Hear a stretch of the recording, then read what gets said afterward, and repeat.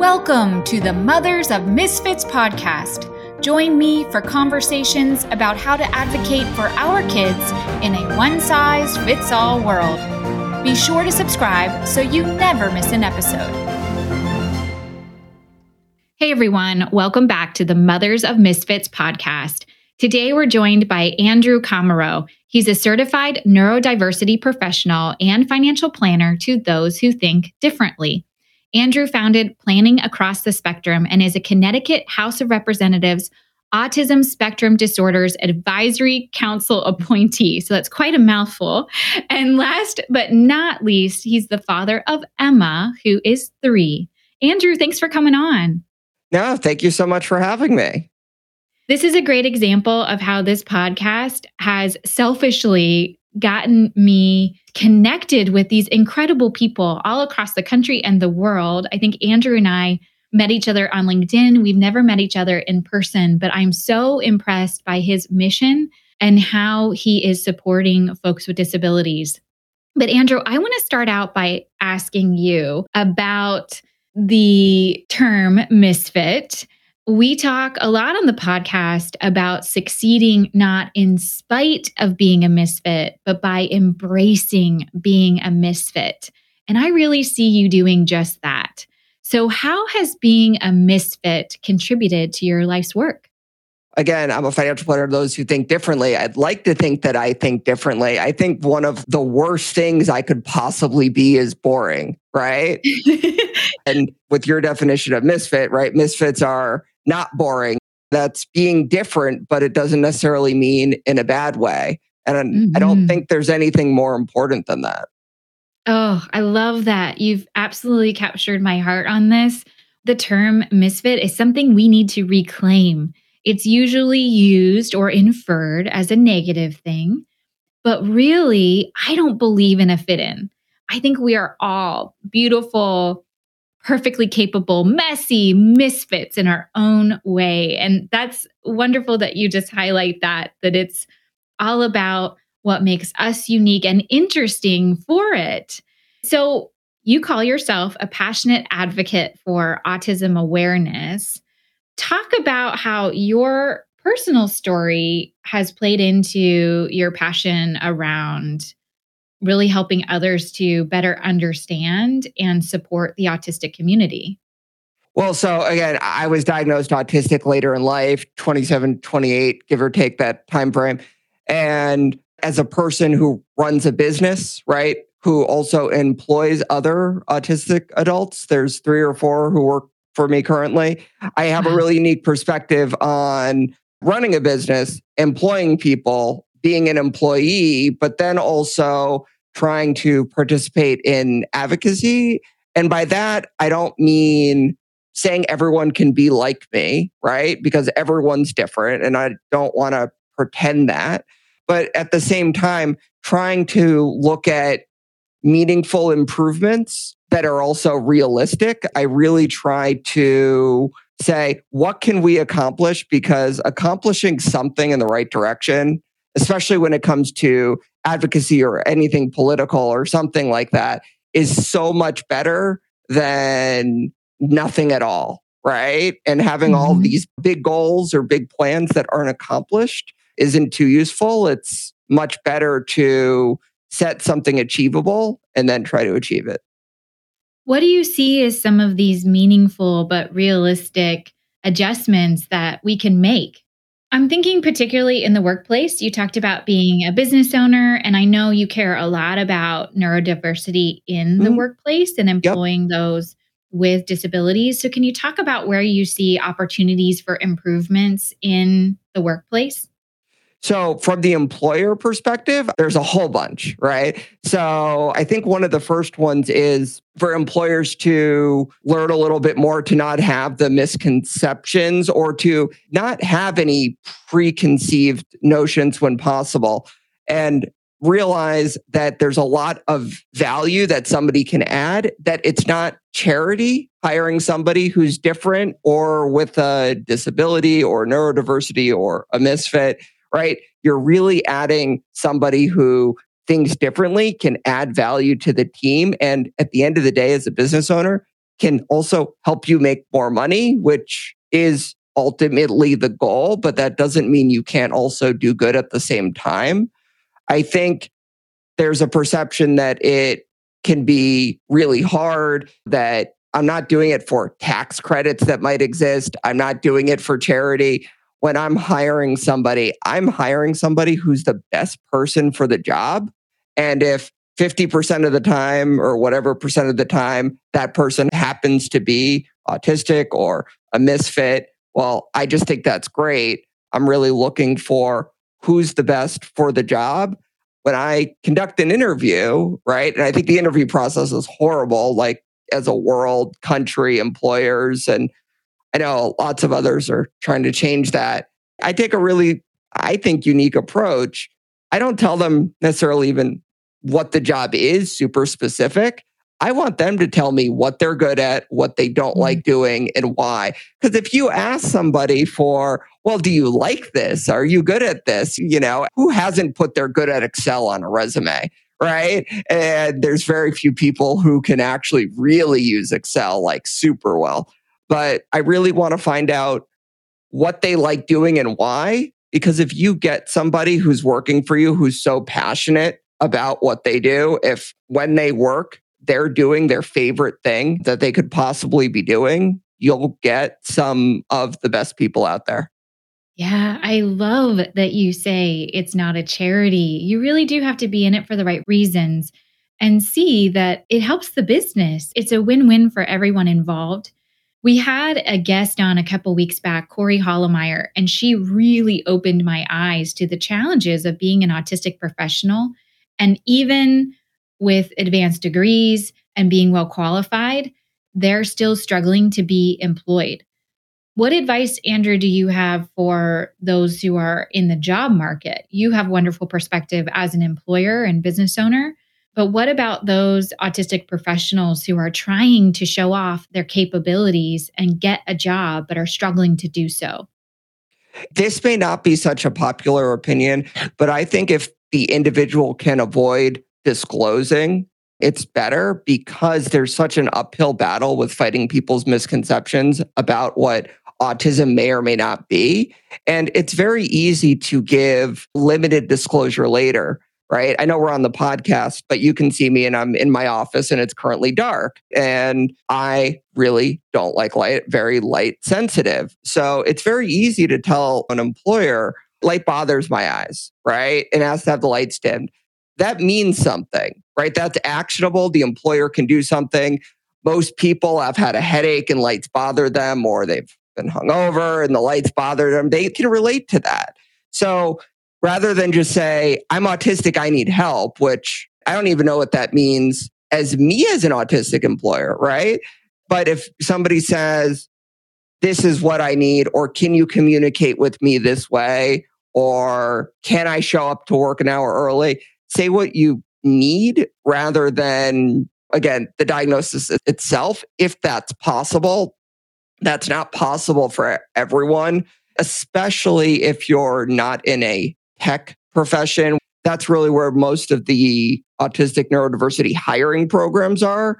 In that way, you may be able to get a little bit more in the door that way. I think outside of that, you're really best off just applying for what you know, right? Yeah, well, that reminds me of another previous guest that we had, Hunter Hansen, and he shared that people are at different places in their personal journey and in their comfort with disclosing about their diagnosis and what that means for them. I couldn't agree more about coming to common ground on expressing needs. That's universal. Everyone should feel empowered to first understand their strengths, but then also express their needs. And I would hope that employers are willing to hear that and also honor that as best as they're able to. But keeping it in needs language and then being mindful of there might be something more behind that, but our job is to deal with the expressed need and give that person space to address whatever might be happening behind that on their own terms. Andrew, I'm really curious to hear what got you into financial planning? You are drawn to helping those with autism and other intellectual developmental disabilities through the financial planning process. So, what made you pull those two things together? I was just very drawn to it. It's just always fascinated me. I mean, I'm very good with math and numbers, but I'm also not a visual thinker. Many individuals with autism are. I actually can't see in pictures at all or even remotely. I don't dream. So, quite the opposite. I like the numbers, but I like what they do. I like solving problems. So, I used to also fix computers. And I like that a lot for the same reason, because I knew where it was and I knew what it needed to look like. And I had to figure out how to get it there, how to make that happen. Do you find that the autism community is typically underserved in the financial planning profession? I mean, really, if served at all. There are financial planners who do, again, special needs planning, and the vast majority is with the parents, and really a lot of leaving the individuals out of the conversation. So there really needs to be a lot more of working with individuals themselves. Also, as financial planners, the majority of us really don't like working with analytical people, engineers, lots of questions, right? And before I knew I was autistic, I wanted to work with those people very specifically. I actually thought that's who I wanted to work with, because I knew I wanted to work with people who were like me. And ironically, I thought, well, I really like engineers, right? I really like the analytical questions. So that made a lot of sense. It's also very complex and it's different. So I really like the more complex, the better. And being able to work with some of the most complex planning cases out there is exciting for me. And to your point, a very underserved community, not just because there aren't that many, if any, like me. And some would say, thank God there's nobody else like me, but that's Mhm. separate. But then there's less probably money in it. A lot of this is advocacy. A lot of the talks I do are really more advocacy than my business. Talking to some of the groups I do on money skills and budgeting. I'm just so passionate about it. I love it so much. You can see that you're so passionate about it. It exudes from you. Folks that know you just know that this is really something that you've given your life to completely. As you've mentioned a couple of times in this conversation, you were diagnosed with autism later in life. I want to hear from you. How did you feel when you received the diagnosis? And what was it like to wait so long to get it? Well, I didn't know what I was waiting for the entire time. So, I mean, I wasn't stuck waiting, but no, I think I get what you meant with that question.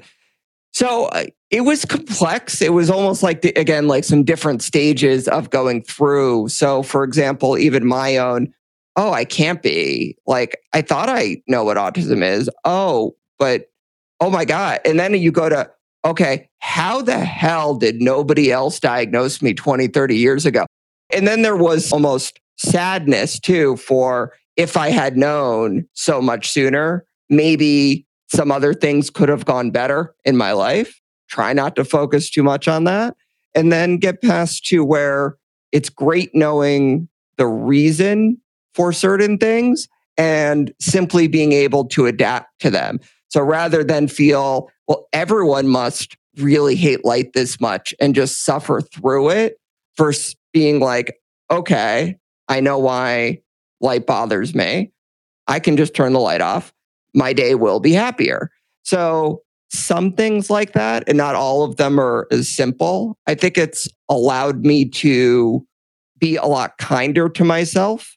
And in a weird way, knowing why I was different allowed me not to feel so different, if that makes sense.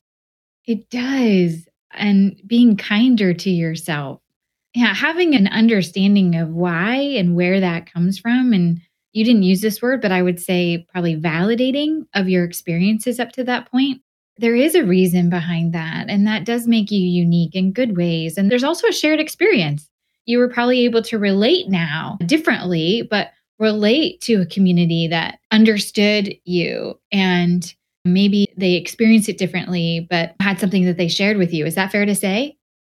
Yeah. And I think one of the other things too is if you're born a certain way and you've never known anything else, you don't have something to measure it off of. So, for example, I never thought of myself as an anxious person because I've always been so anxious my entire life. I felt more anxiety sometimes, but I never really thought of myself as anxious because I was always anxious, right? Mhm. That was your baseline. Yeah, I actually didn't even think I had a routine or like a really strict schedule. And my wife wanted to like smack me upside the head, right? Like, what are you talking about? And because to me, that was just me. And it was nice being aware of that. Yeah, seeing it from a different angle. And again, validating some of the choices you made, even subconsciously, or some of the experiences and feelings that you've had. And it's that theme that starts to tie everything together. Yeah. I want you to put the dad hat on now Okay. and thinking from the perspective of a parent and also your experiences as someone with autism. What advice do you have for parents who have a child with autism? Well, first off, that individuals generally don't do great with open-ended questions, and that one was kind of a little open-ended. So I'm going to Oh, turn that around no. Okay. by giving a little more specific. It wasn't too bad, but see, again, even something like knowing that I don't do well with open-ended questions will allow me to say, I don't do so well with open-ended questions. Ask me something more specific. And you don't have to say your autism to say that, right? People know how to ask a Yeah. more specific question. So a few things I might say, and this is very broad. My daughter's 3. She's not autistic. And I don't know what she's going to be when she grows up. I don't know if she'll be successful or not. Nobody knows the future. That goes for neurotypical and neurodiverse individuals. So I think whatever you do, plan to focus on, again, the way I hire people, right? Which is what they're good at versus really trying to make them well rounded. And when an autistic person, especially, can really spend the more time doing what they're good at, what they like doing, and make that an exceptional strength, that's the better, right? It's okay if they're not good at this certain skill set. Again, you need to be able to do a little bit, right? But I think it's more important to really focus on the strengths and what somebody is good at than try to spend so much more time on the things that they're not good at to only get up there a little bit. And the individual won't be that happy anyway. As far as money, financial, include them as part of the conversation. If people want to grow up, which, well, everyone grows up again, whether they want to or not, everyone needs these skills. Now, nobody's taught these skills, let alone people with autism or other disabilities, or especially misfits. They're the Right. people who probably need them the most. And it's really not that hard. It's the things that are not taught in school, right? I guess maybe forever ago they might have been. And it can be as simple as looking over the bank account with them, writing a check with them. My mom is one of the most financially illiterate people on the planet. And hopefully she doesn't listen to this. I know, we And, just outed her. she explained to me when I was 5 or 6 what a stock was because I was curious. If my mom can do it, anyone can do it. She said owning a stock is like owning a tiny piece of a company. So I'm like, so I would own part of McDonald's? She said, yes, but you wouldn't have enough power to actually do anything. That's a pretty easy concept. You know, you own a little bit of McDonald's. And then and again, I'm talking, I was like 5 or 6. I learned supply and demand. My mom was a real estate agent, or still is. I wanted to buy my own spot to play. And at the bottom of our street, there was a place that was for sale forever. So I said, how does buying a house work? Well, somebody sells it, you make an offer. So I said, okay, so it's all about what somebody offers versus what somebody accepts. So I said, hey, this has been for sale for like 2 years. Can I offer them $100? right? And 6-year-old me thought that would work, right? Because, well, it's been for sale forever. So, I mean, if they'd accept $100, then I could buy it for $100. Of course, I never got the spot at the bottom of the street to build a play for it or something like that. I'm impressed, actually, for a 6-year-old mind. And $100 for a 6-year-old is a lot of money. Yes, exactly. I thought it was a lot of money at the time, 100%. That's excellent advice. The focus on getting them ready for life and giving them those skills, very practical skills. And finances are the most fundamental of all. If we don't have our money straight, then a lot of other things in life don't work well. And like you said, that's true of neurotypical and neurodiverse folks. But probably those in the neurodiversity community might need some more support or might not be getting that in other places. So, Andrew, I promise to work on my open-ended questions. But I think even though it was open-ended, you did a great job answering that one. Andrew, if folks want to learn more about you and the work that you're doing, or maybe connect up with you for financial planning support, how can they do that? Planningacrossthespectrum.com. So that's the best way to go. There's contact us and our info. Perfect. Andrew, I so appreciate you coming on and sharing your experiences, your wisdom, and really keeping us grounded in what matters most. Of course. Thanks for having me. Thanks for joining us for this episode of the Mothers of Misfits podcast. Make sure to subscribe so you never miss an episode. We also invite you to visit us at mothersofmisfits.com.